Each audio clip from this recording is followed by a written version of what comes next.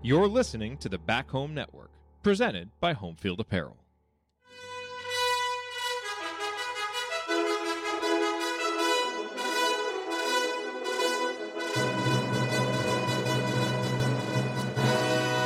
And welcome, Hoosier fans, to this week's edition of Assembly Call Radio, where each week we discuss the most important topics in the world of Indiana basketball. This is our 276th edition of Assembly Call Radio and our 899th episode overall of the Assembly Call, recorded on the evening of December 29th, 2022. I am your host, Jared Morris. And let's begin this edition of the Assembly Call how we begin every edition of the Assembly Call, and that is with our Hoosier Proud banner moment. And Indiana is the national champion. When it comes down, Indiana will be champion. Smart takes the shot. The Hoosiers have won the national championship.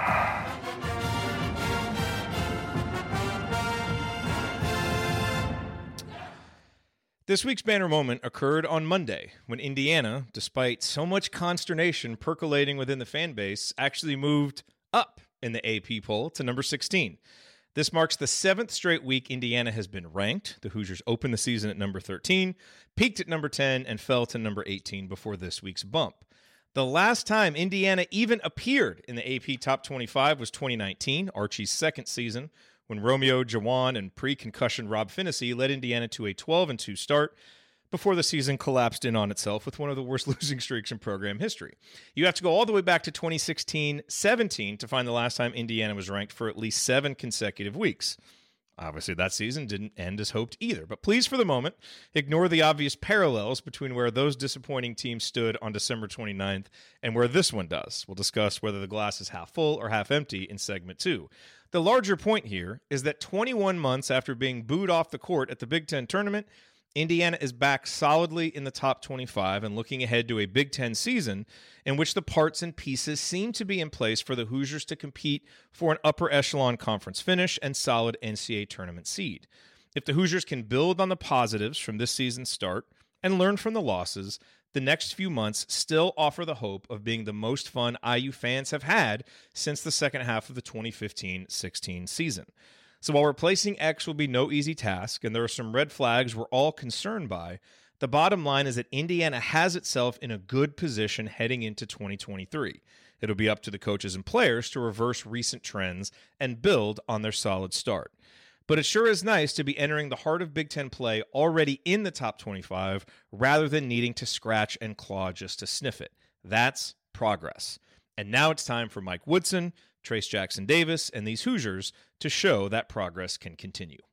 All right, now let me introduce my co-hosts this week. Ryan and Andy are both off. Hopefully they're having lovely nights, whatever they're doing. But here with me, he is a longtime high school basketball coach in the great state of Indiana, the founder of Delphi Bracketology, and boy, his Iowa Hawkeyes are really struggling. It's the coach.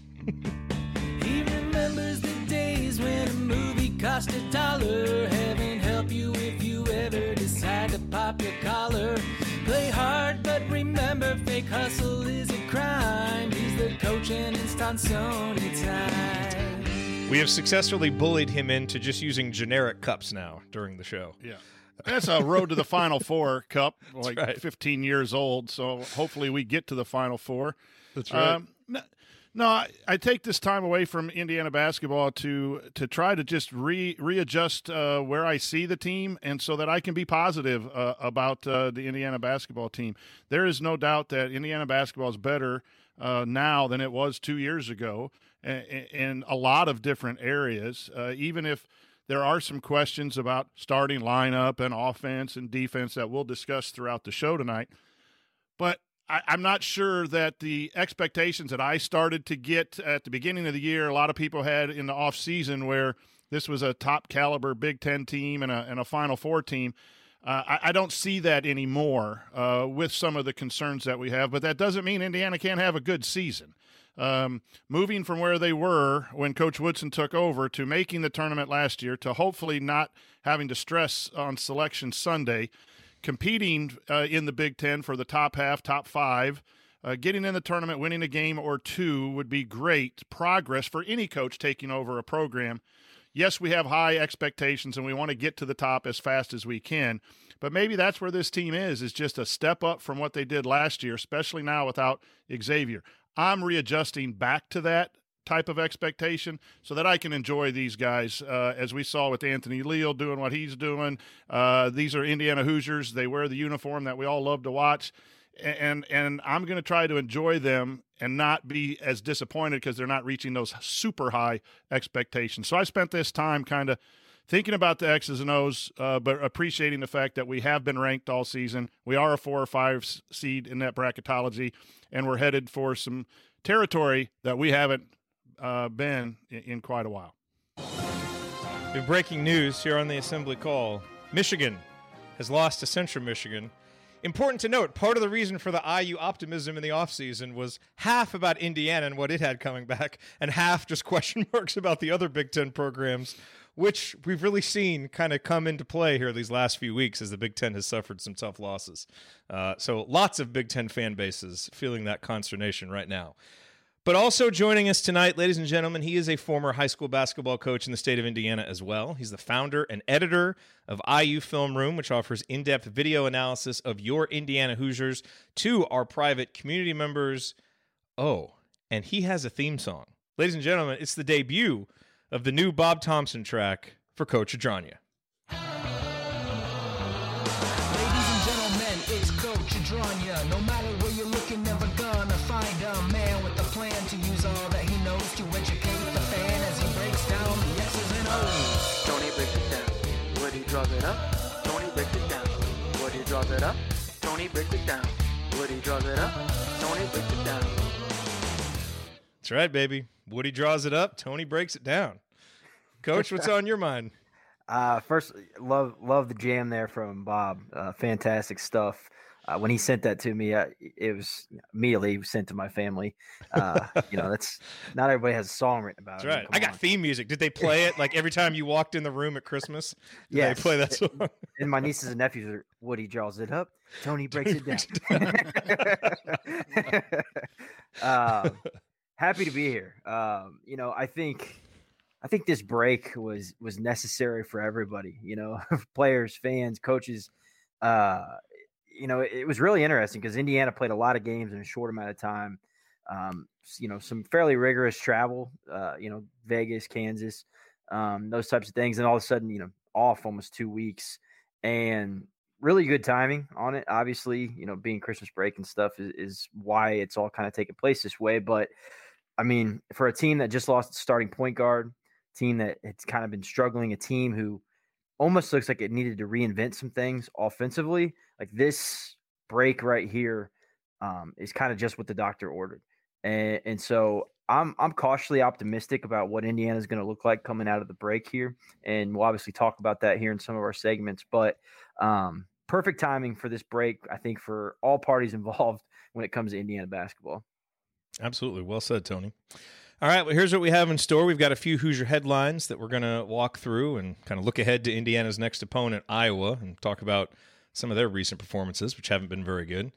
And then in segment 2, we're going to talk glass half full, glass half empty, because there's a lot of different ways that you can look at where Indiana is right now. And so we'll go around, give our thoughts, and we, of course, encourage you at home to play along as we do so. And then in segment 3, we will answer a few questions in our mailbag, all of that coming this week on Assembly Call Radio. But first, let's talk about our presenting sponsor. Home field apparel, wear one for the team. Yes, this edition of Assembly Call Radio, just like all shows on the Back Home Network, presented by our friends at Home Field Apparel, where they have the largest collection of vintage IU apparel that you will find anywhere, with beloved logos like 2 different versions of the Bison and so many more. And what's great about Home Field is, it's not just Indiana, it's not just Big Ten schools. They have schools from all over the country. And so obviously Christmas shopping is past. You're not doing that anymore. But as you're looking to pick up gifts for friends, family members, Home Field is such a great place to go. I was, sharing, one of my neighbors is a big Kansas fan. It was her birthday. And so this was before the game, and they beat us. I don't think I would get her anything now. But before that, got her a couple nice shirts. She loved them. The fabric is so comfortable. And what's great about Home Field is their respect and appreciation for the traditions of college sports. And that's what they do is they go back, pull out these old logos and brand marks that haven't been used. They breathe new life into them and give you something unique and interesting to wear on really comfortable clothing. And all the while, you're supporting an Indiana-based company that came up through the Kelley School of Business. That's why we love supporting Home Field Apparel. We appreciate their support for us, and we highly encourage you to support them as well. So go to homefieldapparel.com. Use our promo code HOME, H-O-M-E, to get 15% off your first order. That's promo code HOME for 15% off. Again, the website, homefieldapparel.com. Wear one for the team. Okay. Well, gentlemen, I think we need to lead off Hoosier headlines by talking about Anthony Leal. And not yet for anything he's done on the court. Obviously, Anthony has been nursing some injuries, hasn't gotten a lot of time on the court. But, boys, he's making some noise off of it. Hopefully everybody saw the video that was shared over the Christmas break of Anthony's sister realizing that Anthony paid off her student loans, which is just incredible. And Anthony, Frando, I think they tweeted it out. People talk bad about NIL, but without NIL, this wouldn't be possible. And I can't remember if it was just a private conversation he and I had or if it was part of the Q&A that we did for the community. But he mentioned that was his goal with NIL, was to pay off, his sister's student loans, which I just thought at the time was amazing. And then to actually see it happen was just remarkable. And then you also may have seen he launched a real estate agency. So Anthony Leal is, getting things done, and he's getting healthy and hopefully ready to, produce for the Hoosiers on the court here in Big Ten play, as now the backcourt has thinned out a little bit, and I know we're all counting on CJ Gunn and, hoping that he can step up, but, you may need Anthony Leal's experience and veteran savvy as well. So it'll be interesting to see, what the second part of the Big Ten play holds. But guys, I'd love to just get your reaction. It's just having a guy like that, we know how great of a teammate he is. Obviously, you see how great of a family member he is. It's good having a guy like that around who's about the right things, has that kind of just, humble spirit about him. Just really proud of Anthony. Glad he's a Hoosier. Any thoughts? Yeah, Coach, you want to lead off? I just think it's a great example of what NIL can do on the positive side.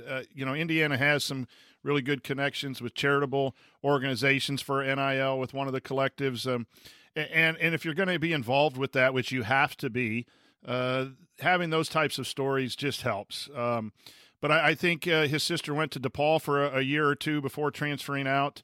A student here at Delphi played with her at Delphi or at DePaul. And so there's got to be a serious amount of money that you got to pay to go to schools like that. And for Anthony to do that, getting some money, one, he's getting some good money, which is good for him. And two, the whole real estate thing is something that'll stay with him for his entire life. And if he can make a home in Bloomington where everyone wants to go and buy real estate, that's going to be a nice thing. But that's a good part of the NIL. Here's a guy who is contributing the teammate aspect to the Indiana Hoosiers, benefiting from that, not just the superstar. I just think that's a great example of what NIL can be positively. Yeah, I wholeheartedly agree with both of everything that both of you have said.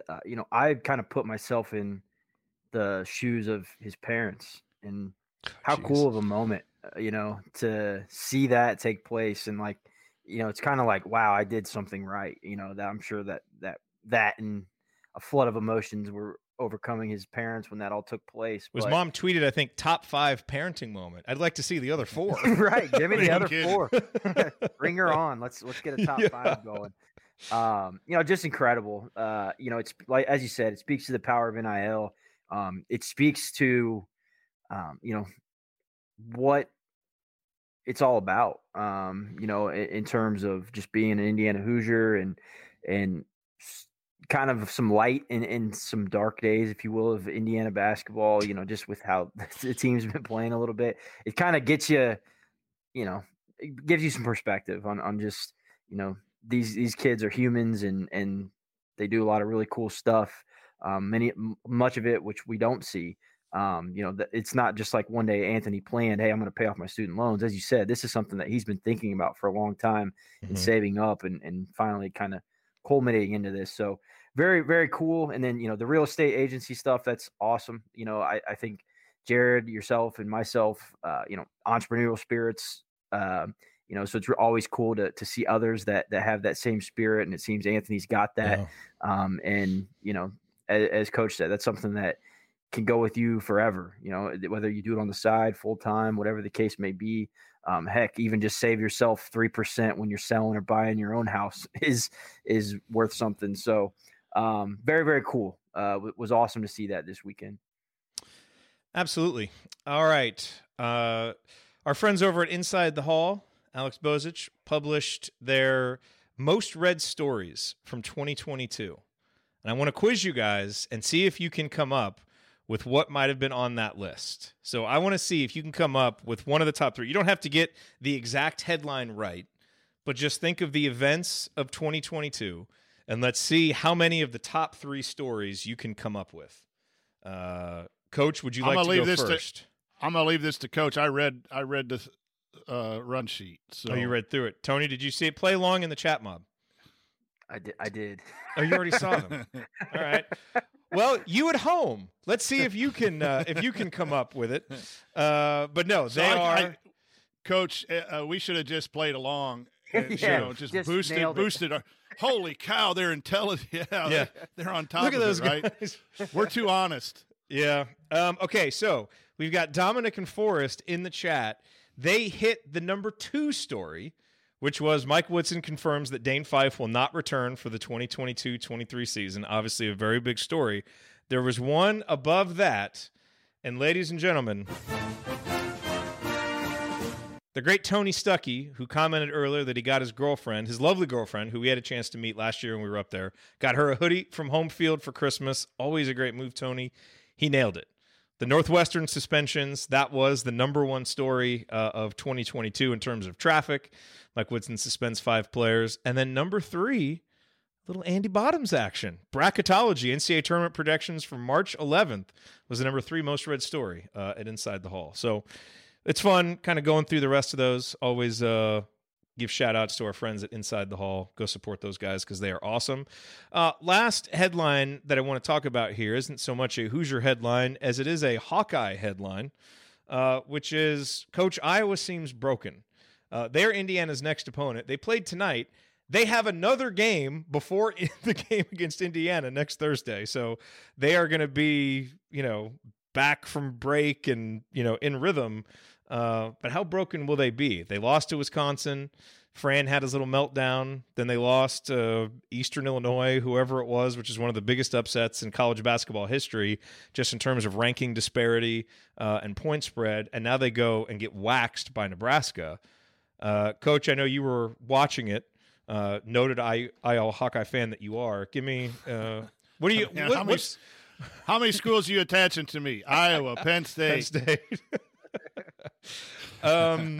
Give me what's wrong with the Hawkeyes, and what do you expect when Indiana goes in there next Thursday? When you go into the Kohl Center and lose in overtime, there's nothing wrong with that. And then Murray sat out along with another starter in the Eastern Illinois game, and you should win that regardless of having 2 starters out. That's another plus about Indiana.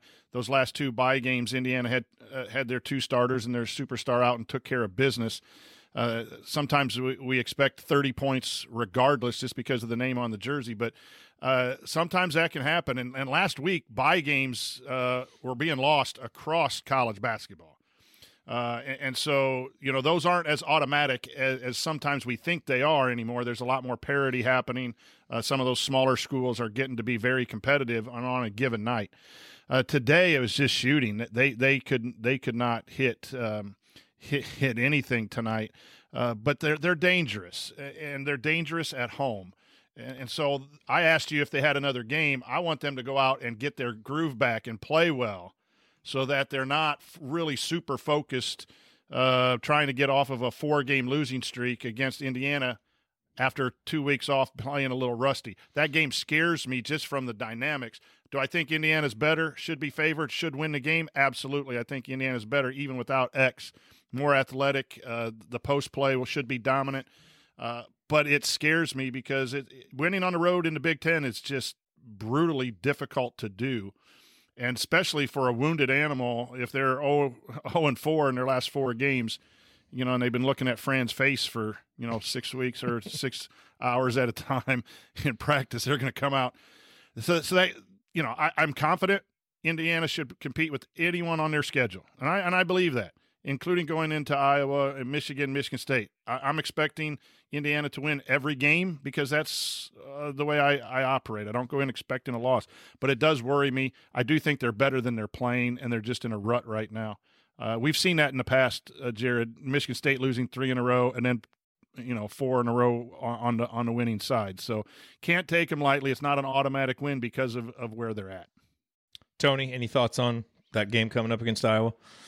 Yeah, from an Indiana perspective, for a team that's hoping to kind of, I don't want to say reinvent, but change up the offense perhaps maybe a little bit, or just get out of an offensive rut. Is there a better Big Ten opponent to play than Iowa? I think they're not even top 100 KenPom and adjusted defensive efficiency. They don't guard. They gave up 92 to Eastern Illinois. That intrigues me from an Indiana perspective to see what Indiana can do offensively against a pretty porous Iowa defensive team. And then where it does scare me, as Coach said, is Iowa getting hot, Indiana maybe overhelping or doing some of that nail help that Coach and I have talked about, and driving kick. Iowa can be potent offensively, and that does scare me a little bit from the Indiana defensive side. But overall, I'm with Coach. I think Indiana's a more talented team, but you never want to be playing that team that's trying to kind of get off the schneid, and that kind of looks like where it's going to be right now. And Iowa is now 24th in offensive efficiency. They were 10th going into tonight's game. Wow. So they have the capability of scoring, where Indiana's defense, as we'll talk about, has been a little bit less than what's been expected so far this year. And that's the concern. As you said, on the other hand, if we can't run offense at Iowa, but we got a problem. But what they do at times, they'll have good defensive games because they mix it up. Like tonight, I saw a little bit of 2-3 zone. I saw the 1-2-2 press. At first possession, Nebraska throws it out of bounds, just an unforced error. Well, that's a possession. It was a 15-point game, and there was a mini run, not much of one tonight, but they kind of got back into like 12 points when they started pressing. That press has given Purdue trouble. That press has given Indiana trouble. And where they're not technically great defensively, when you start mixing it up, if you're not ready to handle that, we're minus a point guard.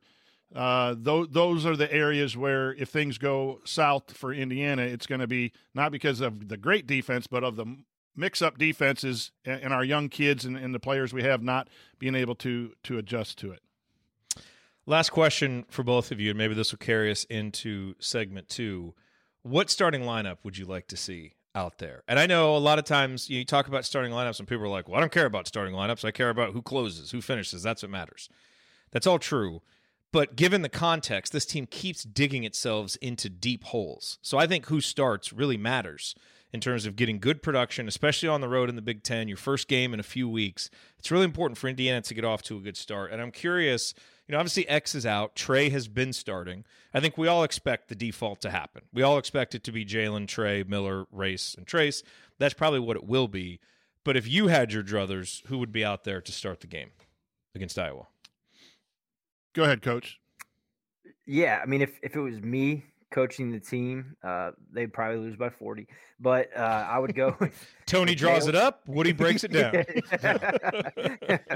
I'd go with Jalen, Tamar, and then Galloway, Kopp, and Trace. Small. I'd go that small ball and have Kopp guard more of a 4 type and see how that goes. Now, could be disastrous defensively, could be could be disastrous offensively, depending on what they're trying to run.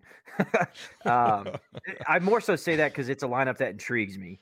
But from a more realistic standpoint, probably inserting Bates, but taking Galloway out and then starting the rest of Kopp, Race, and Trace. Coach? Yeah, I think you really stole what I was going to say. I've been clamoring for the small ball lineup, and I'm with you. It's nice to sit here in the confines of our basements and call for that without any deep, study or practice film or anything like that. The concern, if you play a small lineup, is rebounding. Indiana hasn't rebounded well with two bigs because Miller Kopp's not a great rebounder. He can block out, but he's not going to go above the rim and snatch a rebound. That's why you need X and Hood Schifino, and I've been clamoring about look at the guard rebound.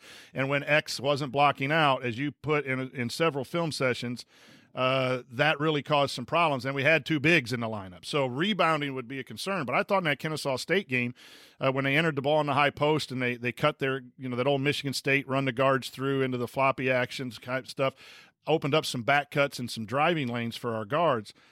I'm with you, Tony. I think our guards are playing really well. They're shooting the ball. It's time we run some stuff for them, which would ultimately then open up again Trace Jackson Davis in the post instead of 90% inside out. And we'll talk more about that maybe in a second segment. But tomorrow's the only change you would make, I think, realistically. And what if we analyze Coach Woodson for what he's doing, he won't change. And where the not changing is good, let me just take that side and support Coach Woodson in that, is he just fills in for X. You have two ball handlers to start. You had X and Hood Schifino, and then one rotated out, and then one rotated back in. He tried to keep one ball handler at all times. So I trust Trey handling the point guard responsibilities, even though I don't think he's great at it. I trust him more and think Tamar's more of an off guard. I don't want to see Tamar have to add the stress of breaking the press, leading us, getting in, calling offenses, using the ball screen as much initially as a secondary maybe ball screen action. I'd rather see that at some point. So, I think the only change that could be made is Tamar, but I bet you will see the same ones, and I think that's okay. I don't think that's the biggest issue facing Coach Woodson right now. All right. Well, coming up here on Assembly Call Radio, it's time to zoom out. Let's take a bird's eye view of the IU basketball program as the calendar turns. Is glass half full? Is it half empty? We'll discuss. Stick around.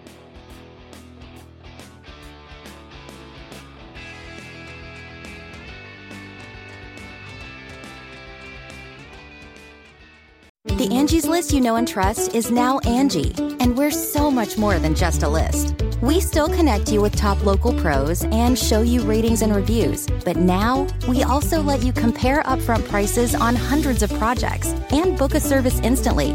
We can even handle the rest of your project from start to finish. So remember, Angie's List is now Angie, and we're here to get your job done right. Get started at Angie.com. That's ANGI, or download the app today. This is it. We've got an Amex Platinum Pro on our hands, ladies and gentlemen. We haven't seen anyone relax like this before in the Centurion Lounge. Is he connecting to complimentary Wi-Fi? Oh, my. Look at that. He is. And you will not believe where he's going next. The Amex dedicated card member entrance for the win. Unbelievable. When you get travel perks with Amex Platinum, you're part of the action. That's the powerful backing of American Express. Terms apply. Learn more at americanexpress.com/withAmex. All right. Well, welcome everybody who is here live. Always so good on kind of these off weeks to still see y'all here with us on our night of Thursday night. Some good conversation happening in the chat, so we appreciate all of the insight and the activity. So good to see y'all. Coaches, Tony, hope you all had a good Christmas. Going back, I think in the future you'll see more Caleb Banks at the 4 type bodies. Yeah. Right now we have five guys, 5 positions where they need to post up. Renew needs to post up. It wouldn't surprise me next year if they hit the portal for a 4, a stretch 4. Not necessarily. Everyone thinks they're going to go for a big. Well, you got Renew, assuming he's coming back, and would be disappointed if not. But Renew and Duncombe, that's a good 1-2 at the 5. Bring in a 4 who could bounce it, shoot it, stretch it a little bit. And then the other thing is I think you could go that small ball with Iowa, right? I don't think they have tremendous bigs. Who guards Murray? You can't. Kopp. Yeah, see, that would have to be Kopp. Honestly, It's not bad, is it, Coach? Right. Yeah. Go ahead. Tell them why. I know you know. What's Why is that? Kopp a good Why is Kopp a good matchup? Why do we like Kopp on Murray?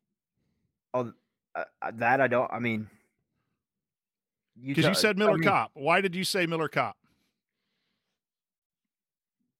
I mean, I'm thinking just from a perspective of who's going to get tired guarding, whether that be or foul trouble or whatever the case may be. Are we talking the starting lineup that we assume is going to play, or the one that we kind of talked about? The one that we probably would have put, because Kopp would have to guard Murray if we got our way. Yeah. If he was playing before. Yeah. I mean, so that's what I'm thinking about is plus he's got size. I mean, he's 6. I think he's a nuisance to guard, to play against. Like, I don't think Murray can go off the dribble really fast. He might be able to crab dribble, but I think Kopp just, stick on him and get right in his grill, and Kopp would love that because he sticks close to his guys all the time. He's really good at chasing over screens, and he just get in there, and he's tougher. He just doesn't give a crap. He's as good off the ball as anybody. Yeah. In terms of positioning. You can use a guy that doesn't have great foot speed to lock in on one player to say, don't leave him. Just get in his grill. Don't let him even bring the ball down and triple. Pop him in the stomach, hit him in the eye once in a while, get him off his game. I mean, we haven't slowed down any Murrays in years, so I'll try something new because nothing we did last year worked. Yeah. Last year it was Chris. Yeah, Chris went off in the first game. And that was when they went to that 1-2-2, and we struggled with it. Turned it over like 25 times, didn't we? Yep. Oh gosh. Yes. And that worries me a little bit. As much as I love Hood Schifino playing that the first time, trying to do too much. Like when that game slows down for him, he'll be fantastic. I almost started clipping it because I noticed a trend. When he throws the ball with one hand, it's a turnover a lot. Whether that be a one hand try to pocket pass, whether it be a one hand over the head. A lot of times he sees the home run and he's not hitting it, which is very typical of a freshman in December. I mean, singles and doubles. Yep. They get the job done. Singles and doubles wins games. You're leading the ball club. Mm-hmm. All right, here we go, gentlemen. Let's hit up segment 2. Diddly-doo. Here we go. Hey guys, it's Gene Steratore, CBS officiating analyst and retired Big Ten basketball official. You know, I have never listened to the assembly call, and to be honest, I don't intend to. But if you listen, make sure you ignore anything Ryan says about officiating. He's really good from the seat of his pants, but I wouldn't trust him on the court with a whistle around his neck. Time has proven him wrong on virtually everything. Take care. We'll talk soon. That is true, Gene. Thank you. Welcome back to the Assembly Call. I'm Jared Morris. I'm here with the coach, Brian Tonsoni, and the coach, Tony Adragna. And we are getting ready to kind of step back, take a bird's eye view of this IU basketball season. But before we do that, we have a sponsor to talk about. And we talked about Anthony Leal and his real estate endeavors in the first segment, and I hope that doesn't get us in trouble with this sponsor because we have a real estate sponsor on the show. Our main segment tonight brought to you by our sponsor, True Blood Real Estate. Jim Trueblood, the founder of True Blood Real Estate, a longtime friend of mine. Back after the family moved up to the Lafayette area. Got to know Jim quite well. Actually went to my first NCAA tournament game with him and his family. He founded True Blood Real Estate, and he's been helping people in Indiana buy and sell properties since 2006. And starting this season, True Blood Real Estate became the exclusive and official real estate partner of IU Athletics. Now, I've seen they're doing some NIL deals with other schools. Be interesting to see if that comes to IU as well. But they have a team of talented agents that will serve you in Bloomington and throughout Indiana. So if you're looking to buy or sell real estate in Indiana, you need to experience the True Blood advantage. Go to truebloodre.com. That's truebloodre.com to learn more and tell them that the Assembly Call sent you. All right, guys, so I'm sure that you, like me, have seen a lot of discussion out there on Twitter and communities, on other shows that kind of centers around this idea of, hey, can Mike Woodson in Indiana turn this season around, right? And I think we all get why there is that feeling out there, right? There have been kind of some red flags that we've seen. You know, the way Indiana lost the Rutgers, Arizona, and Kansas games. X's injury, obviously. You know, Trace's apparent nagging injuries to his back, the fear of another back flare up for Jalen. You know, those are your probably three best players. You know, one is out, two have been dealing with injuries. There's defensive deficiencies that we certainly, you know, didn't expect, but we can see it with our eyes, even if it's not fully showing up in the analytics. The offense has been up and down. You know, Malik Renew and Jordan Geronimo have really been struggling. And there's just kind of been this visceral feeling that a lot of us have had, you know, watching this team, that something hasn't felt right for a few weeks, right? And so I totally understand why some people look at this and say, hey, man, we've really got to get things turned around, you know, and it kind of feels like the season is in a bit of a bad spot. And yet, you know, you can flip that on its head. And I mentioned all the stuff at the top of the show about the rankings, you know, and about how Indiana's in the top 25, been there for 7 weeks. You know, not to mention, you know, as devastating as those 3 losses were, Indiana still had a successful non-conference campaign. We're 21st in the net. We have a quad 1 road win. We're 2-3 overall against quad 1, and there's no quad 3 or quad 4 losses. That is just an objectively good spot to be in, and if the season ended today, we'd probably get a 4 or 5 seed, which would be the highest since 2016. You know, not to mention Indiana's biggest recent issue, shooting, is showing some signs of improvement, and I get, you know, we've only played the 213th toughest schedule, but we're shooting 36.5% from 3, 11th overall in effective field goal percentage. That's growth. You know, Coach, you mentioned earlier the guards. You know, we have 3 healthy guards who have shown the ability to be 3-level scorers in Jalen, Tamar, and Trey. I get there's questions about how that shooting is going to translate to the grind of Big Ten play, but there are reasons for optimism, and there's a talented freshman class that's filled with guys who have shown enough potential to make you believe that all of them or some of them could really improve and add more impact come January, February, and March.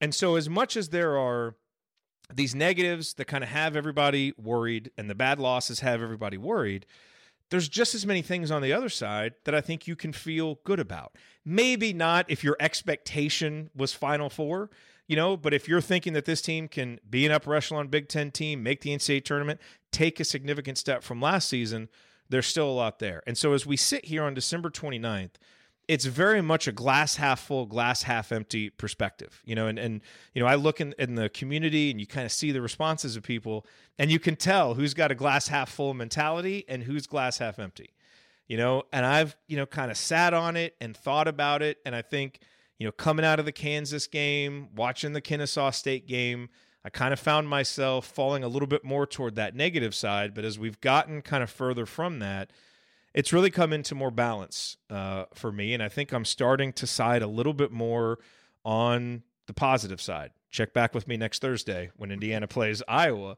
But I think there are a lot of reasons, you know, to see that this program has made progress, even if this season has been some steps forward, some steps back, but the program is in a better spot. And so to me, it's, you know, there are issues, but I'm looking at it with glass half full and still have a lot of optimism about what this team can do as we go forward this season. I am curious to get your guys' thoughts, and obviously those of you who are in the chat mob or who are listening later and want to tweet us, I want to know kind of how you're viewing things right now. Glass half full, glass half empty. So Coach Tonsoni, let's go to you first. How are you looking at it right now? Well, I kind of had the same path that you did, and in the opening, I kind of said I readjusted kind of the expectations for this team, which then leads me to it's half full. Year 2 of a new coach. I've always argued got to give him 4 or 5 years, and I was that way this summer, and then I kind of caught the bug. Oh yeah, this team, and you look at the Big Ten, and you thought a lot of teams had some losses of personnel. And so I started, drinking the Kool-Aid a little bit. And then when you get beat like you did in these 3 games recently, then your high expectations get knocked down. And so I'm half full. This program, I don't know that the roster is yet at an elite level, despite the people coming back, despite the talent that we have at certain spots. We have so many back-to-the-basket guys that we have to run traditional post-up offense, and then we all get mad because everyone's standing around. But when you throw it in the post, you got to cut and stand. It's just what everyone does in college basketball. I think that we don't have a traditional downhill closer. We're developing those. So guys like C.J. Gunn, Caleb Banks, and Gabe Cupps, who has played at New Albany tonight, those are the types of players that are going to get Indiana back to more modern basketball. As Tony and I talked about the small ball lineup where you have a 6'7", 6'8", 4 who can shoot the three and drive. Miller Kopp's not the prototypical 4 in that kind of way, but Caleb Banks might be. You go get a portal guy, and yes, we lose a lot of talent next year, but I think the program is making progress, and I'm just trying to back up my expectations. So I want no stress on Selection Sunday, and I want, obviously top 8. I'd love to have top 4 in the Big Ten, but I'm not holding out calling us Big Ten champs or favorites or Final Four contenders, because I think that sets me personally up for disappointment. I don't think this team's going to reach that. If they do, and I've readjusted, then that's going to be just icing on the cake for me to overachieve and get closer to the ceiling. But then I think they will be. So half full. It's good. 10-3, 2 losses and 2 wins in the non-conference. It just didn't play out the way we wanted it to, and that's why we're a little bit hesitant at this point. Coach Adranya, your thoughts? Yeah, I'm with both of you where I've kind of readjusted where I was versus where I'm at. And the kind of turning point for me is an interesting one where I kind of went from glass half empty to glass half full because it was in the middle of a game. It was last game, the Kennesaw State game. And that was when we saw Indiana really shift how they played offense. The last 10 minutes of the game, Indiana scored almost 2 points per possession, whereas the beginning of the game, they were at like 0.8 points per possession. And literally their entire scheme changed. And it was very similar to the scheme we saw last year in the Big Ten tournament against the Michigan and the Illinois. I'm saying the Illinois as in like apostrophe after the S, not calling it Illinois. Thank you for clarifying. Yes. But that's what has me kind of half full. Look, the defense has taken its lumps as well. And some of the overhelping and shots seemingly from wide open guys have been concerning, but I have some stats to kind of refute kind of the eye test a little bit on some of the defensive offensive stuff that we'll talk about here in a bit. But the reason I was so optimistic about Indiana this season, obviously it's the guys coming back, was I thought there was going to be an offensive shift of kind of what we saw at the end of last season and really when Indiana kind of picked things up. And then, you kind of play some of these lesser opponents. You kind of get back into old habits, old ways. Trace scoring at will. It's hard to just say, nope, we're not going to do that. And then, against some better opponents, you kind of go to the old bag of tricks and all of a sudden you find yourself down pretty bad in 3 different games. But then that turning point, like I just keep going back to that, and I've rewatched it, and just playing through the high post almost at the top of the key and Xing off of that and really opening up driving lanes is really what all this comes down to, because you open up driving lanes, you force help, you force long closeouts, you force another help situation, and then you've got just a lot of opportunities to do things on the offensive end. And so really what it comes down to is it's not like don't post up because Trace Jackson Davis thinks it post ups. It's more so let's open the floor up so that we have better spacing, so that then we have guys that can attack, and then you can do things off of those attacks. So that's what has my glass half full, is that I know Indiana can defend at an elite level because most of these guys have already done it for a full season, and so they can shore some of those things up.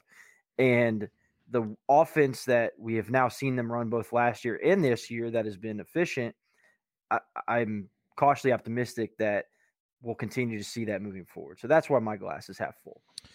Yeah, and the offseason is often a time of really looking at the ceiling, right? And kind of buying into the ceiling and talking yourself into kind of the idealized version of what's going to happen. And I think we all got caught up in that some.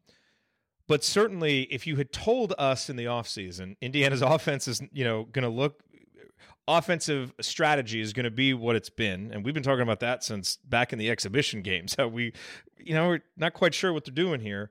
that would have been a concern. And if you tell me X is going to be out and Trace is dealing with nagging injuries, that changes things, And so I don't think it's fair to hold this team to the same expectation that you did when you had a healthy X. That doesn't mean that you change the standard, right? I think the standard for this season was you finish in the top half of the Big Ten, you make the NCAA tournament, and you take a big step forward from last year. That doesn't change, but I think you do have to recalibrate a little bit.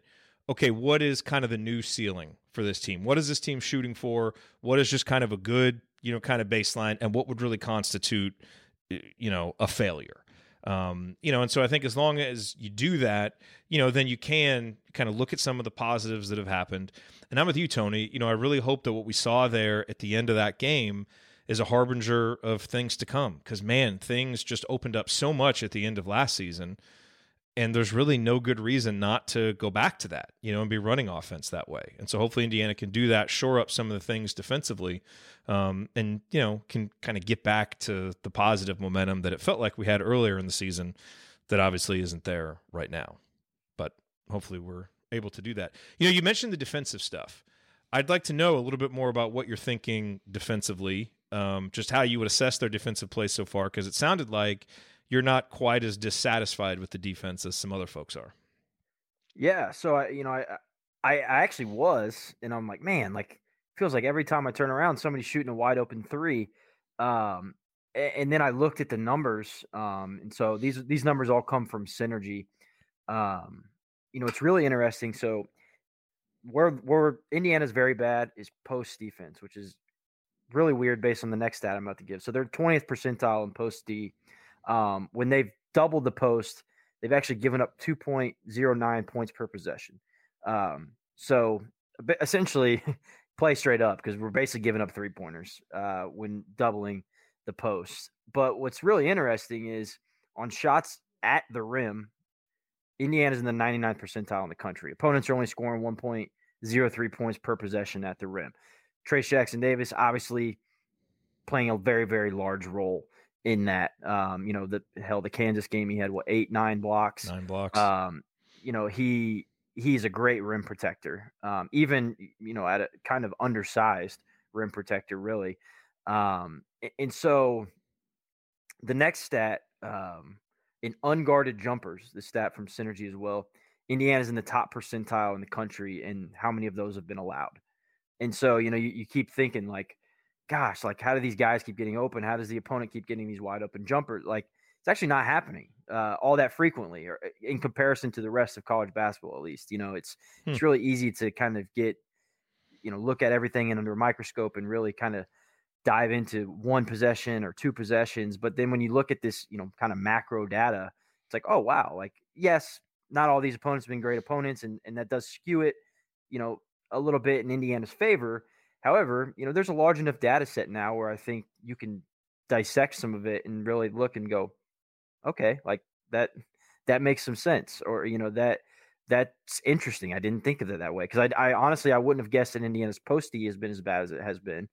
And I wouldn't have guessed that their unguarded jumpers have been as minimal as they have been. And I wouldn't have guessed that they're protecting the rim at an absolutely elite level. And so that's why, don't get me wrong, I don't think their defense has been perfect.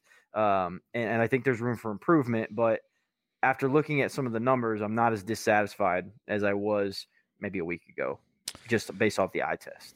Yeah. And the only issue there is X has been a big part of that. And losing him, we know the impact it's going to have offensively, but defensively, I just think that's such a big loss in terms of the tone that he sets, just being such a bulldog, out there against opposing ball handlers. And, that's Jalen Hood-Schifino is going to have to take on some of that. And that's a heavy burden for a freshman. So it's going to be interesting to see how Indiana adjusts that way. Coach Tonsoni, your thoughts on Indiana defensively? Yeah. The numbers aren't bad, but you just get this feeling like, man, it's just not totally connected. That the shift in we talked off the air about the guarding the nail is really, you are setting the team in help, not in a position to help. You're setting them in help and then reacting. But the numbers that Tony said are real. I would say that if they're scoring inside, they're going to go inside more, and you're not going to take open jumpers because you're going to go inside if it's 20. If I'm getting those numbers, if I'm scouting against Indiana, we're not taking any jumpers. We're going to just pound it inside because they can't guard us inside. And so those numbers of shots taken, there's some correlation there too with how teams are attacking and who you're playing and those types of things. But the thing that I have to come to grips with too is Coach Woodson is picking a shot to give up, and that is that wing jumper. And that's what's driving most of us nuts is it's a pass from the top to the wing, and the closeout's not there, and all of a sudden Kennesaw State hits 3 out of 4 to start the game, and it just looks bad, right? But by the end of the game, you had Race closing out and blocking one of those same, shots. And what it does is it takes away the roll. It takes away the offside corner having to tag.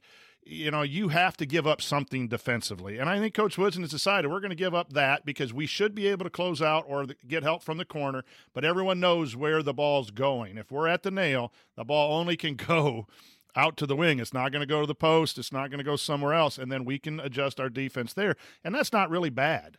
It looks bad.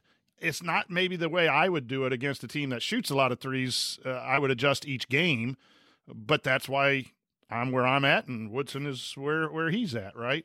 So there is some a decent amount, obviously, strategy behind what he is doing. My concern is when you're playing lesser talent and they miss wide open threes, you start getting some of these Big Ten teams like in Iowa who gets hot, and you're going to stay with what you do. Although they moved off the nail a little bit, in that last 6 minutes too, and guarded Kennesaw State better. So maybe they're willing to adjust that at some point. So the defense hasn't bothered me as much as the offense, to be honest. And I think that's where Coach Woodson has to answer. Last year, 95th in KenPom, and this year it's been better, but it's starting to go back in that direction. And despite my belief that defense wins championships, you got to put the ball in the basket. And against good teams, we've been shut down. Against good coaches, we've been shut down. So take the stats, but there's good coaches in this Big Ten, and they're going to scout and know what we do, and we better be ready to counter it, not just say this is what we do and this is what I'm comfortable and we're going to do it, and if not, then the guys just need to make shots. Sometimes you got to change things up a little bit. Yeah, I have some interesting offense stats too via Synergy. One that is a bit concerning is only in the 50th percentile in transition points per possession. I think Indiana could do a better job finishing in transition and scoring in transition. So that's an area of concern. One that's interesting, and it actually it correlates strongly with the eye test is so Synergy has a stat on jumpers from 17 feet to the 3-point line. So basically long twos. Indiana is only scoring 0.8 points per possession on those long twos. They're taking them more than 95% of the teams in the country. And when we look at threes, Indiana scoring 1.08 points per possession, 73rd percentile in the country, but we're only in the 18th percentile in terms of attempts, which some of that data is on KenPom. It only kind of said a different way, but, so scoring, almost 0.3 points per possession more on threes. But these long twos are still part of the offense, and, the stats and the data really says stop doing it.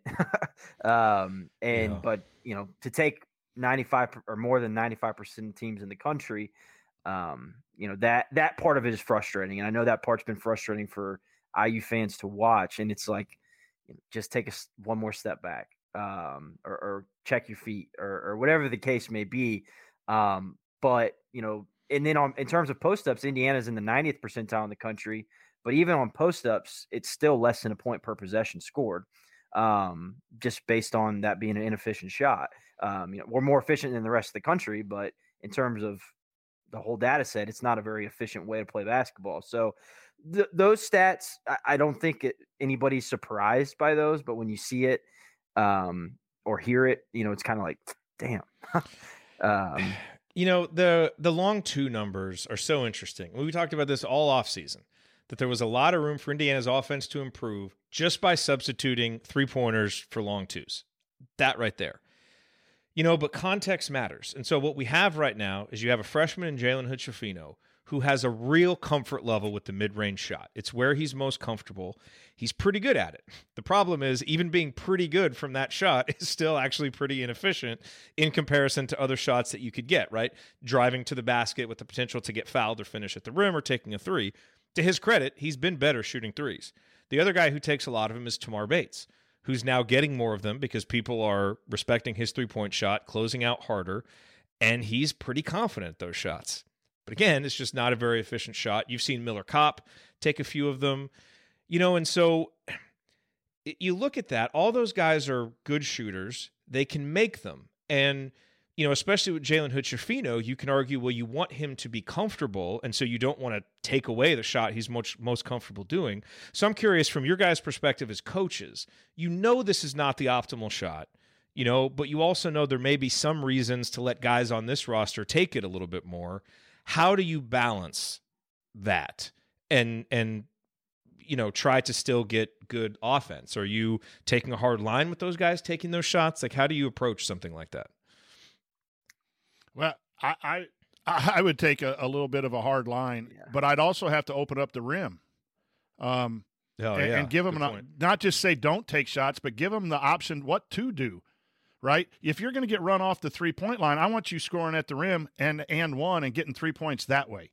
I don't want you to just automatically pull up. There's a time to pull up, but I want those to be minimal, but I got to give you lanes. But they've seen clogged lanes for so much of the season. But they've seen clogged lanes, so now the move is to hit that pull-up that they're comfortable with. So I think some of it has to come to strategy. You can't just tell a kid don't take those shots because then he gets hesitant. Right, he doesn't make a move. He just catches and moves the ball. You got to have a threat if someone runs you off the three-point line. Shot fake and get to the rim.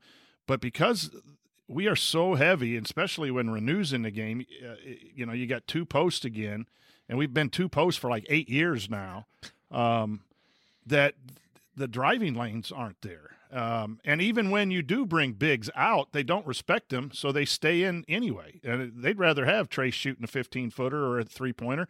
And Race is only, 27%? I know he had one good game, but he's not doing it. And so you don't have to guard him. You make an adjustment like the Arizona game. If he hits, you go make an adjustment. But I'm not within 8 feet of Race on a catch until he hits a couple. And that's the way people are guarding right now, and it just allows that comfortability with that pull-up too. And again, that's what I would do. I would go to more of the stuff that Tony talked about at the end of the game, run some actions to get your guys to the rim to show them where those high percentage shots are plus fouls, and be ready to call them in games, not just after timeouts, not just at the beginning of the game when they run sets and then they go away from it. And then this halftime, they come out and they run a set or two and then they go away from it again. It's like we've got to be able to see stuff during the game and then call something out of our package, not just let the game play out. And that's NBA versus college, but we're in college. Yeah, I'm with Coach on that. I pretty much draw a hard line, but as he said, it's not just a hard line of, hey, stop taking that shot. It's this shot's inefficient and here's why, and here's what I need to do to help you get to the rim or shoot that, be comfortable shooting that 3-point shot. We talked about Jalen. I just pulled it up. He's taken 26 of those mid-range shots. He's made 9, so about 0.73 points per possession. So jeez, that's not still good. Pretty inefficient. It looks good though. It does. It's pretty. But the most comfortable I've seen him was in those, since the North Carolina game at least, was those last 10 minutes of Kennesaw State, and he was getting to the rim, attacking, and the floor was opened up. So that's why I'm just like so intrigued, and I know I keep harping on it and talking about it, but it worked, and that it was exciting to see, and it's kind of an aesthetically pleasing way to watch the game, from a fan perspective. So if you drive, Tony, and move on the perimeter, it's hard for the help to find a shooter on a closeout, so your threes become easier too because you might get a more open three.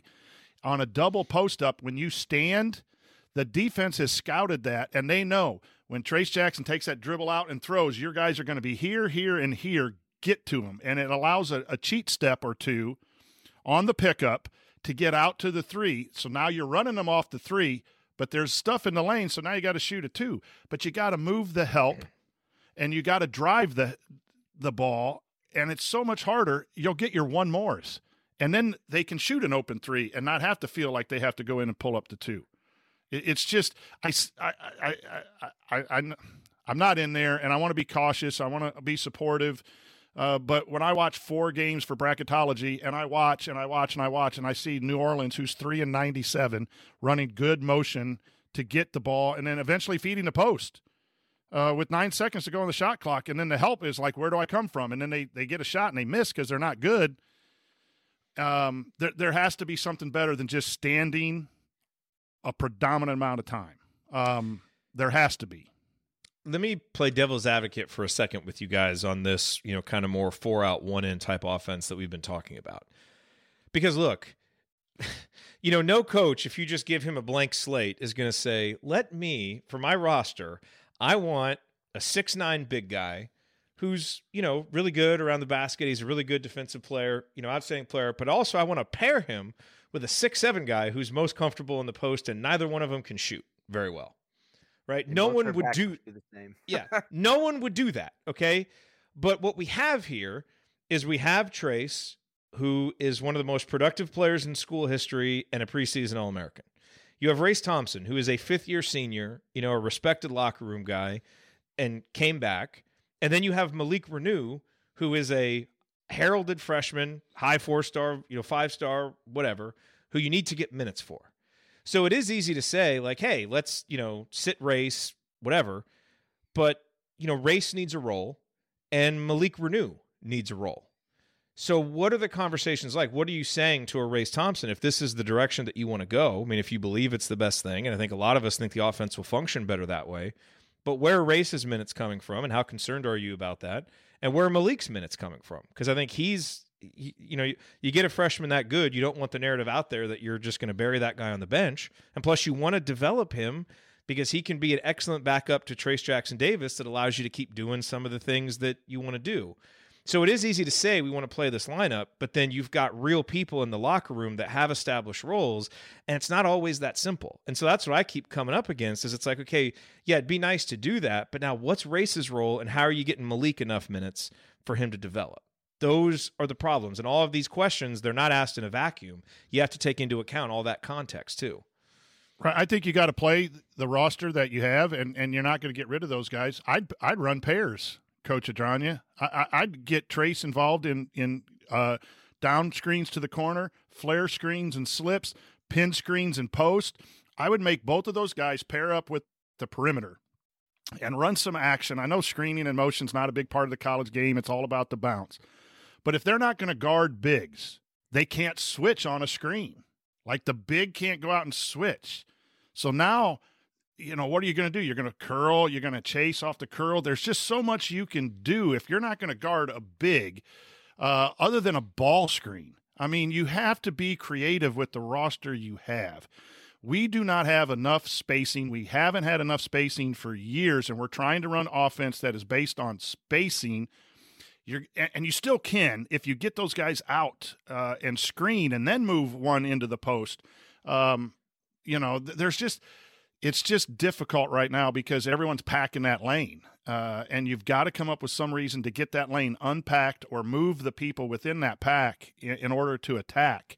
Or it's just going to be tough. So, but I would play 2 bigs because that's who you have on the roster, and you got Reneau. You got to play them, but make them effective screeners first, and then posters second, then ball screeners and rollers second. You still want to get them a number of shots. You'll track it on the bench. You're not going away from them. But now teams got to scout. Teams got to decide. Tamar's coming off a screen. He's hitting 4 shots in a row. Now you got to take him away. Now you can slide Race in to the off that down screen to the corner into the post. I just think there's got to be some more ways to break up what we're seeing in the last 4 games. Yeah, it's a great point. I'm in agreement that, just because your guys are most comfortable scoring with their back to the basket, they could still be effective outside of the paint, whether, like as you mentioned, whether that be screening. I've long held the belief that with this roster that IU has, that you could run an entire horns package, which is essentially point guard at the top, you got 2 bigs in the slots, you got 2 guys down in the corners, and then there's a million things you can do off of that, and you still don't have the lane occupied. You still got ball screeners, you've got guys replacing, you can go set double pins down. Like, there's a lot that you can do out of that and still keep the paint unoccupied. And IU does do a little bit of horn stuff here and there, and they look to go high-low a lot with Trace and Race out of that horns action. And I like it, because I don't think you completely abandon where Trace is good, but I think there's different ways you can get him in those spots. I think a lot of people have clamored, like, look, I want to get Trace the ball in the right block, but I don't want him posted there. Let's run a cross screen from him coming or a diagonal screen or whatever the case, have him catch, go up quick. It's more quick actions, getting guys on the move, making the defense work, occupying the help side, those types of things to really get the offense flowing in a good direction. And, I think it's completely possible with the roster that IU has. But to Jared's point, I talk about this a lot with Sam Story and Bob Moats. Woody has what he has, and he's got to, he wants to win right now. So he's not going to, sit guys, or, he's going to put the 5 guys on the floor that he thinks give him the best chance to win. And he's going to mold things around that. And so, he's got to play who he's got as well. And so, you got to be conscious of that. And I think if you look at the guys he's recruiting, across the college basketball landscape in the 23, 24, 25 class, I think it speaks to more of like the modern offensive game. You've got stretch 4s, guys that can get downhill, guys that can take somebody off the dribble, those types of things. But, he didn't walk into that. And so he's catering the offense to what he thinks is going to work and win. And hopefully, as things aren't doing well, we pivot and adjust and see what happens there. What about elbow catches? We haven't seen many elbow catches against even off a really short solid. Roll, he catches the elbow and do something. The short roll, but just an elbow catch. They ran something in the Bahamas right away when Woodson got there. I call it over, where the point guard passes and then chases over the ball. But I think one time they even cleared out, and T.J. Dietrich would catch it one step above the elbow, spin, and then attack the rim. Mm-hmm. Get him to the foul line. Get him to face up that way and do some action that way. Elbow catches, and then you could have Race flare on the opposite side, and then he could dive after the flare. I mean, there are ways that you could go high-low without just sticking a guy at the high post and sticking a guy at the low post and staring everybody down. It just boggles my mind that someone who has a playbook with 8,000 plays doesn't call them many. He just lets the play happen. And that's, he is who he is, and you got to be your coach, right? I will support him. Like, your philosophy is your philosophy, and if you want to run it, then you got to win with it, right? And he's got to win with it. And if he doesn't, then he gave it a great shot. You got to be who you are as a coach. You can't be who Coach Tonsoni wants you to be. So I applaud him for that. But 95th in offense last year and moving that direction this year, the numbers speak. Defense we can complain about, but the defense isn't horribly bad. The offense is trending that way against good coached teams. And I want him to win. So he can call me anytime he wants. All right. Well, that's a good note to end on here in segment 2. Let us know what you think. Tweet us. Glass half full, glass half empty. We want to know. When we come back for segment 3, we have several good questions from our community members. We will answer those next. Stick with us.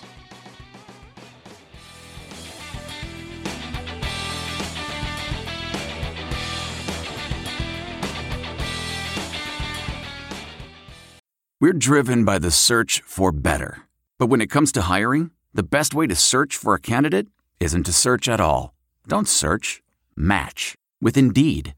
Leveraging over 140 million qualifications and preferences every day, Indeed's matching engine is constantly learning from your preferences. So the more you use Indeed, the better it gets. And listeners of this show will get a $75 sponsored job credit to get your jobs more visibility at Indeed.com/match. Just go to Indeed.com/match right now and support our show by saying you heard about Indeed on this podcast. Indeed.com/match. Terms and conditions apply. Need to hire? You need Indeed.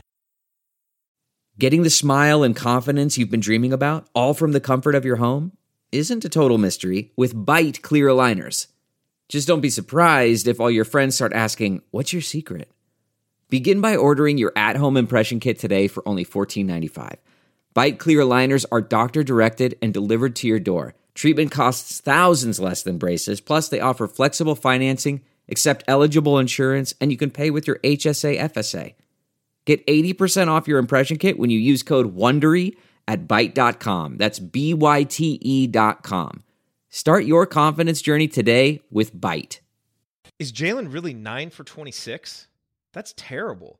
So that's just the longer twos, though. That doesn't count the ones that are a little bit closer in. Yeah, 17 to Okay. 22 and a half feet or whatever wherever the 3-point line's at. Even on jumpers from what they call basically a jump shot anywhere from inside the lane to 17 feet. He's 4 for 9 there. Wow. Not good. Not good. You got to hit a high percentage of those if you're going to take them. You better be hitting 50% or more, really, or it's just a horrid shot. Yeah, I mean, they're best off the break, I think, too. Sometimes when you got a guy at the rim or a rim protector there to pull up, you got rebounding. I don't mind as much. Coverage. Yeah, there's some times when it's probably efficient, but you're right. Got to have better numbers. The transition numbers are interesting too. I'd love to see what the percentage is on possessions we don't turn it over, because it feels like we turn it over an inordinate amount of time in transition. But when we actually get a shot, like we usually get a pretty high percentage shot. It used to be, back when Rob was, here and Al and some of those guys, we wouldn't turn it over very much in transition, but we just wouldn't do anything. Like the transition game was non-existent. And now it's like this year, this team looks really comfortable getting out in transition. They just kick the ball around a little bit too much. Yeah, turn it over 18.8% of transition possessions. Does it say where that ranks nationally? That it does not, but I gotta imagine not good. Interesting.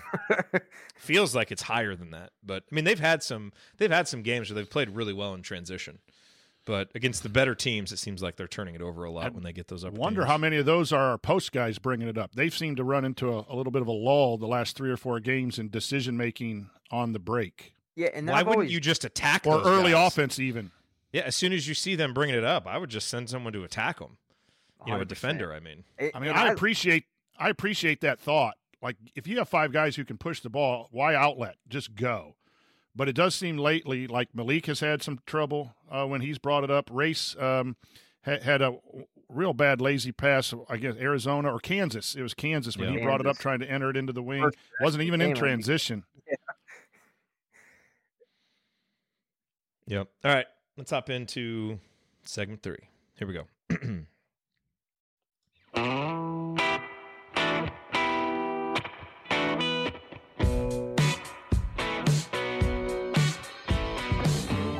Hi, it's Thomas Bryant. What's the only thing better than being Kentucky in the NCAA tournament? Celebrating it with friends afterwards. Join Jared, Andy, Ryan, and Coach after every IU basketball game. Go Hoosiers. We need to get us another one of those. A guy who could post up successfully and step out and make the three-pointer. Thomas Bryant. Love you, Thomas. Thank you very much. I'm Jared Morris here with Coach Brian Tonsoni, the Coach Tony Adranya, and it is time for our mailbag. All of these questions we're going to talk about submitted via our private IU basketball discussion community. You can learn more about it at assemblycall.com/community. And when you go, you can get the IU Film Room bundle added to it and get the most in-depth video analysis of Indiana basketball that you're going to find anywhere. If you want to really be able to see the game in a different way when you watch IU basketball, get IU Film Room.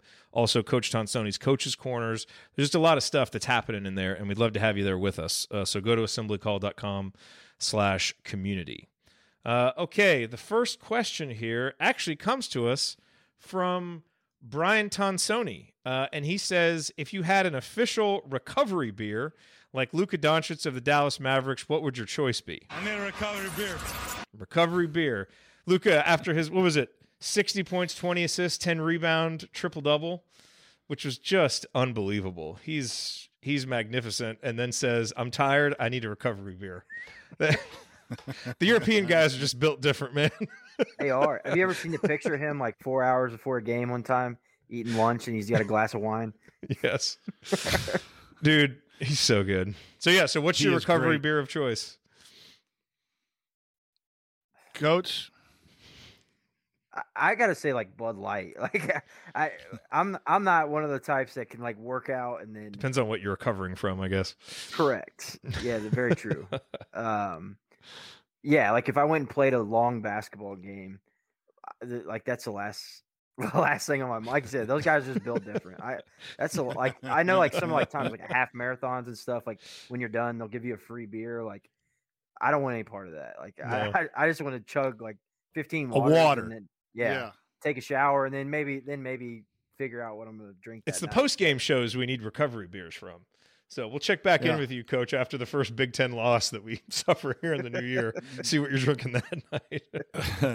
That's bourbon. Absolutely. Something dark and heavy is probably what is needed after some of those.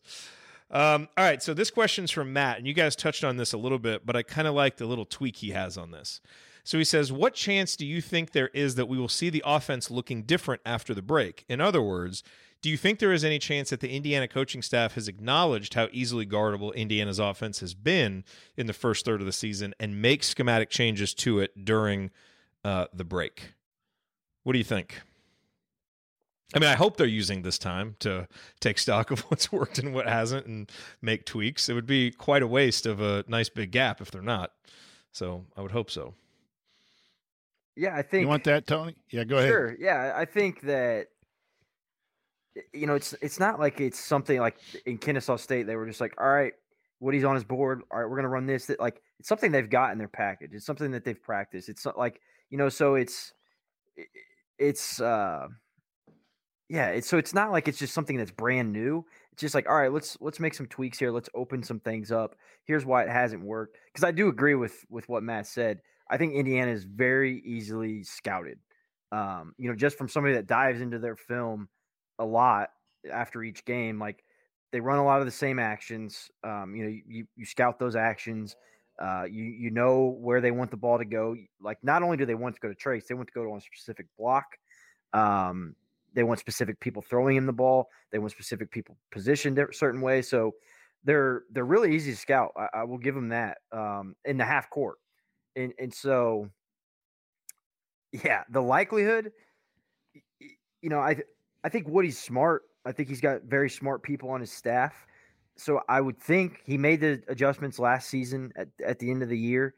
So, it's not like it's brand new. It's not like he's just completely set in his ways and only wants to throw it in the post and be easy to guard.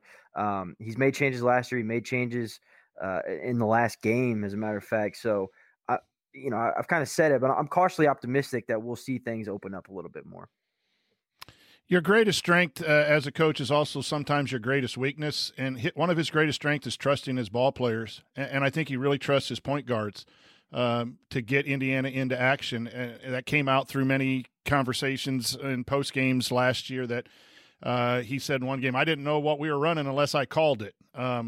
So he puts a lot of trust in his players, and sometimes the players will run stuff over and over again just out of comfort, right? If you're not sure, you're bringing that ball up. That's where the NBA is different than college, and that's just my best guess. Because talking about Luka, I watched the Mavericks on Christmas Day run the same thing 10 times in a row, and it was feed Luka the ball in the post and 4 guys standing around the perimeter, and they hit 4 threes and went on a 12-2 run. Because players just elevated over people and hit shots. You can get away with that in the NBA. I don't believe that plays well that many times. So I think he's got good stuff in the package. You see it every once in a while. You see it out of timeouts. He's great at drawing up stuff out of timeouts. Coming out of halftime, they run good stuff. And I think their zone offense is way ahead of their man-to-man offense. To be honest with you. So I think he's got good stuff in the package, but I think he just lets the game play, and I think he lets the players play, which is good for confidence. but I'm not sure. I've said it all along, Jared and Tony, all off season. He's got to have his thumb on the pulse of the team a little bit more. When I watch these other teams, either an assistant or the head coach is calling something almost every time. I tweeted about that FS1, and I know no one likes on here like Sean Miller, but the dude can coach. I tweeted that as well. He's talking about the ball has to have energy.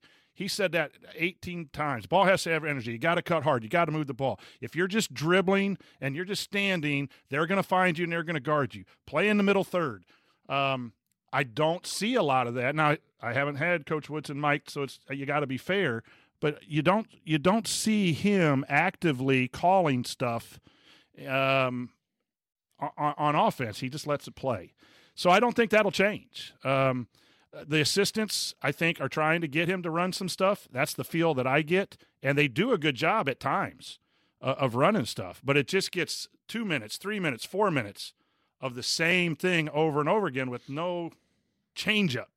That's what I would like to see, because they're doing everything college teams are doing when they feed the post. Everyone does the dive and the stand. It's just how much. You said the percentile was like 90-some percentile of feeding the post, and it's just not an efficient play, just like the pull-up twos statistically.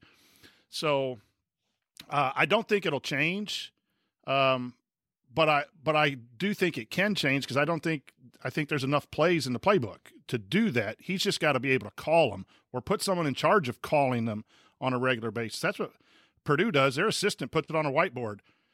When they're in transition, he doesn't want to slow them down. He just drops the whiteboard and doesn't call anything. When there's a time, he puts the whiteboard up, and they run different things. So I don't think it'll change. Hopefully the execution will be better, and hopefully there's just a little more variety of actions. That point about, him not kind of putting his thumb on the action as much. And you think about a lot of the games Indiana has lost, right? And not a lot of them have been, just kind of 40 minutes of back and forth basketball and you lose. It feels like there's always like a 4 or 5 minute stretch. Sometimes it's at the beginning of the game, but sometimes it's later. This happened with Archie too, but the wheels just fall off. And it's like the Arizona game. There's a lot of good things that you take from it because they fought and they scratched and they got it back even in the second half. But it's like they were just clueless for like 4 or 5 minutes, and you can't consistently win making up for that. In the NBA, you have more time. You can make runs. That's part of NBA basketball, is just the runs. And in college basketball, is it Evan Mia? I think it's Evan Mia that coined the term kill shot. When a team goes on a 10-0 run in a game, there's some ridiculous winning percentage that they have. And that seems to happen an inordinate amount of time to Indiana, and part of that is just, college players probably can't handle that level of responsibility that you might be able to have from an NBA team. And so you have to be a little bit more active and pushing the buttons and managing the game from the sidelines. Until you get a point guard that you can truly trust. And I'm sure Woody hopes that Jalen can be that guy, and hope that the combination of X and Jalen could be that. But we certainly, didn't see that through the first part of the season. So anyway, good answers, guys. Doug's question, we kind of answered it. He said, do you think we'll see more of the offensive adjustments that were made in the last 10 minutes of the Kennesaw State game as integral parts of the offense versus Iowa? If so, how would you use Race and Trace specifically with these adjustments? You guys basically talked about that in segment 2. Is there anything else that you would add? Any other things that you would like to see? I know I don't remember now if we talked about this on the show or before we went live, but talking about starting to run more stuff for the guards. Guys like Scoop, who have really shown that they're, he's becoming a more reliable scorer. Trey has actually, efficiency-wise, he's making his threes. He's hitting some of those floaters. Jalen obviously has had his moments. In Miller Kopp, of course. What would you guys do to get them, more looks, more involved? Yeah, for me, I think this is where Coach and I differ a little bit in terms of just our offensive philosophy. Because I think, Coach, you like to run like a lot of staggers and doubles and things like that. Like for me, I'm more of like a dribble drive, open up gaps, attack gaps, and then you have help side and more of a spot up. Like I'm more of wanting my guys spot up shoot. And so for me, it's opening up the floor, attack gaps, force help, and then attack help, whether that be with the shot or attacking a long closeout. So that's kind of where I'm at in terms of getting guys more shots. It's not, that action might come with like a interchange or something, so that the help side's not able to just stand and stay pat. But I'm not as keen on guys that are coming off doubles and things like that. And that's mainly because I don't drill it personally, like doubles and things like that. And so I know my guys aren't going to be as good coming off of those types of actions. But if they're doing drills and things where Kopp's coming off screens or Bates is coming off screens, then by all means, absolutely, I think run those types of actions to get guys open looks. It just kind of depends on what they do in practice and what their philosophy is there. Dribble, drive, motion is the key word for me. Yep. Tony, that the guys are moving with the purpose, whether there's screening involved or not. I'm old-fashioned Bob Knight motion guy. I think screening is a lost art and cutting is a lost art. But you have to cut, and whether it's screening or 4 around 1 with open lanes and cutting, just a back cut through the basket to the other side moves the defense. You dribble at someone, he back cuts, and then you throw it to the wing, and then you inside cut. There's no screen there, but those are moving actions. So, yes, I would love to see more screening, but I'd be right with you if I were your assistant saying, yeah, let's do that. Do an inside cut. Do what you call those shallow cuts. Do an outside cut where you pass, cut through to the corner, fill the top, right? So the offense is moving, but you're moving with the purpose. And it goes back to what I heard on the game the other night. Cut, move with the purpose, move the defense. The ball has to have energy. The ball for Indiana doesn't have energy. You could play with a deflated ball sometimes, just throwing it in and standing, right? That's my point. So, yes, I'm a screen guy, but I would also be awesome if we could just move, cut and move Miller from one side to the other so he could get that step-in 3. I think we're so easily guardable, and Woodson has said he likes the guys stationary. He likes them to be there for spacing, and that's that NBA stuff. You're going to draw a double team. You're going to drive and help. He prefers stationary, so I think I got to get used to seeing that at Indiana. That's where I don't think things will change. But at times, Tony, I think he has moved those guys. The floppy action is an example. The UCLA cut they do sometimes with the right off the bat, that rub screen, feed the post out of the second half. So it's there. I just wonder why it's not out more than what it is. Yeah, I'm all in on. Yeah, no, I'm all in on movement. Movement. I always tell my guys, think of the hardest team we've guarded. Why are they hard to guard? They move with a purpose, and you lose track of them. It's hard to guard movement, and you get tired and you break down, and those things happen. So I'm with you. Hard to guard. There's a quote that an old IU coach would love to hear. I remember going to his camp, and he said that all the time when he would come out and do his little speeches. Got to be hard to guard. Last question from the chat mob. Are we content with the recruiting strategy as opposed to the way Purdue or Wisconsin seem to recruit? So before you guys answer, I just want to preface it by saying it's unfortunately difficult to compare Indiana's recruiting with Purdue and Wisconsin because those are two programs that have had established identities for going on 20, 30 years now. So they know exactly what they're looking at. They have a lot of experience with it, and they do a really good job at being Purdue and being Wisconsin. Matt Painter actually had, I love the quote, Coach, I think I might have sent you this, where he said, we don't become you, you become us, which is just such a great recruiting philosophy, but also you have to know what us is. And so the issue for Indiana is going from Crean to Archie and to Woodson. We've been changing our identity so much, the recruiting has kind of reflected that. Now it does. And, right now the us that Indiana is on the floor is not what Mike Woodson, I think, envisions it being next year or a few years from now. So to me, it seems like it's a two-part thing. You have to know exactly what your identity is and who you're looking for to fill that. And then you have to have some success getting those guys, reinforce the identity, kind of tweak how you do your evaluations because you realize, okay, this fits a little better than this does. Purdue went through that. Matt Painter had some classes that really failed, and he had to kind of go back to, recruiting the way they do. So that's the first part of it, is we have to actually have an identity for more than 2 or 3 years, to even put ourselves in that kind of conversation with Purdue or Wisconsin, who have had that for so much longer. And then we've got to recruit to it. And so it seems like Woody's recruiting to an identity that we don't currently have, but that he wants to establish. And we're just going to have to see how that plays out. Honestly, it's extremely. Are we content with it? It feels like it's going in the right direction. We've just seen so many false starts with all this stuff. I guess I can't really be content with it, honestly, until we see it a few years down the road. But it seems like it's on the right path. He's recruiting to a modern style of basketball that wins in March. I mean, those are the types of guys that he's recruiting. When you look at, the Final Fours of the past decade, sure, there's outliers here and there, but the majority of the time, it's big athletic guards that can get downhill.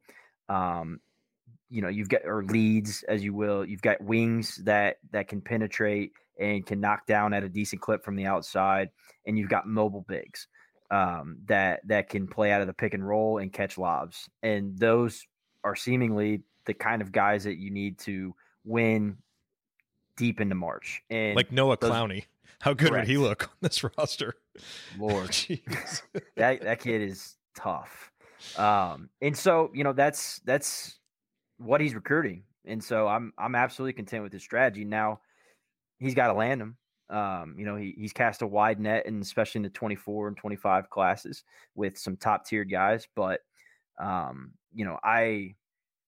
wouldn't say that, Purdue is a phenomenal program. Matt Painter's a phenomenal coach. But I wouldn't say that, recruiting 7'8" is really like the recipe for winning in March. Or at least it hasn't been yet. That could all be flip on its head, in one season. But, historically speaking, I would prefer the way that Mike Woodson's recruiting versus the way Matt Painter's recruiting for the IU program in general. But Matt Painter's got an identity, like you mentioned, for 20 years now, and he recruits to that and he owns that, and I love that about him. But, I like where Mike Woodson's headed. Final word to you, Coach. Yeah, I agree. Wisconsin Purdue will never win the national championship. I don't think. Although the question as a fan base is, do you like being in the top four every year like Wisconsin because they recruited to their system and they win games and they make a run here and there, make a Final Four? Purdue the same way. Purdue's number one team right now. They won't be in 3 weeks once the Big Ten gets a hold of them, because they're not athletic enough to make that long run. You're absolutely right. Woodson is recruiting to win in March. The problem with that is you have a higher up and down, hit or miss. When you recruit like Wisconsin, you recruit like Purdue, you're going to be pretty steady because you mold those guys into how you play, and that's a winning style, and it's over and over and over again. It's a dive on your floor. I'm going to knock you out, and I'm going to win, and everyone's going to love you. You're going to have really good runs, and then you're going to have some – look at what Kentucky's doing. They got a ton of stars and can't win, right? And they have a pretty good coach, whether you like him or not. He's a pretty good coach. But you need that to win in March. That's the biggest thing, Tony, where you're 1,000% correct. In order to get to a Final Four and win another banner, you have to have athletes like that. The question for me is, can you combine those two styles? Who was the guy that really was good for North Carolina last year that transferred in from Oklahoma? Brady Manick. Manick wasn't that athlete, but he shot the ball. He was that glue guy. You look at the good Duke teams, they always had some guy that was just a little annoying dude that did a lot of good stuff that was a winner. Villanova. Like Purdue's got a lot of winners. They don't have a lot of athletes. But can you combine that? Is it possible to go get those winners in March that you're talking about with a couple of those Purdue type of guys that'll just do anything? I think that's the recipe if you can do it. I don't know if you can or not with the number of scholarships and how you have to go. Braden Smith would look fantastic in an IU uniform. Like it's Jordan Hall's. And he would be in one if it wasn't for the previous regime. Yeah. So the segment's for you, Sam. Yeah. I'm not sold on Lawyer. I think Lawyer's good where he's at. I don't know, but you're right. I'm happy with Coach Woodson on everything except game night. I think he's been fantastic, except the adjustments and how he manages game night. And so I don't have a problem with his recruiting. Trust him in that area. Go get some dudes and let's make a run. My hot take is that Matt Painter's loyalty to Travion Williams last season cost him a national championship. Like they had the roster, like they finally had that athletic guy that was going to get you points in crunch time. And Zach Edey is just an absolute monster that cannot be stopped. And he's probably in better shape this year and stuff, but he's proven he can play 30, 32 minutes a game. And Travion Williams is a phenomenal player, and that loyalty is something to be said. But I think it's kind of what we talked about earlier with, race and trying to find minutes for him, even if it's not a good fit.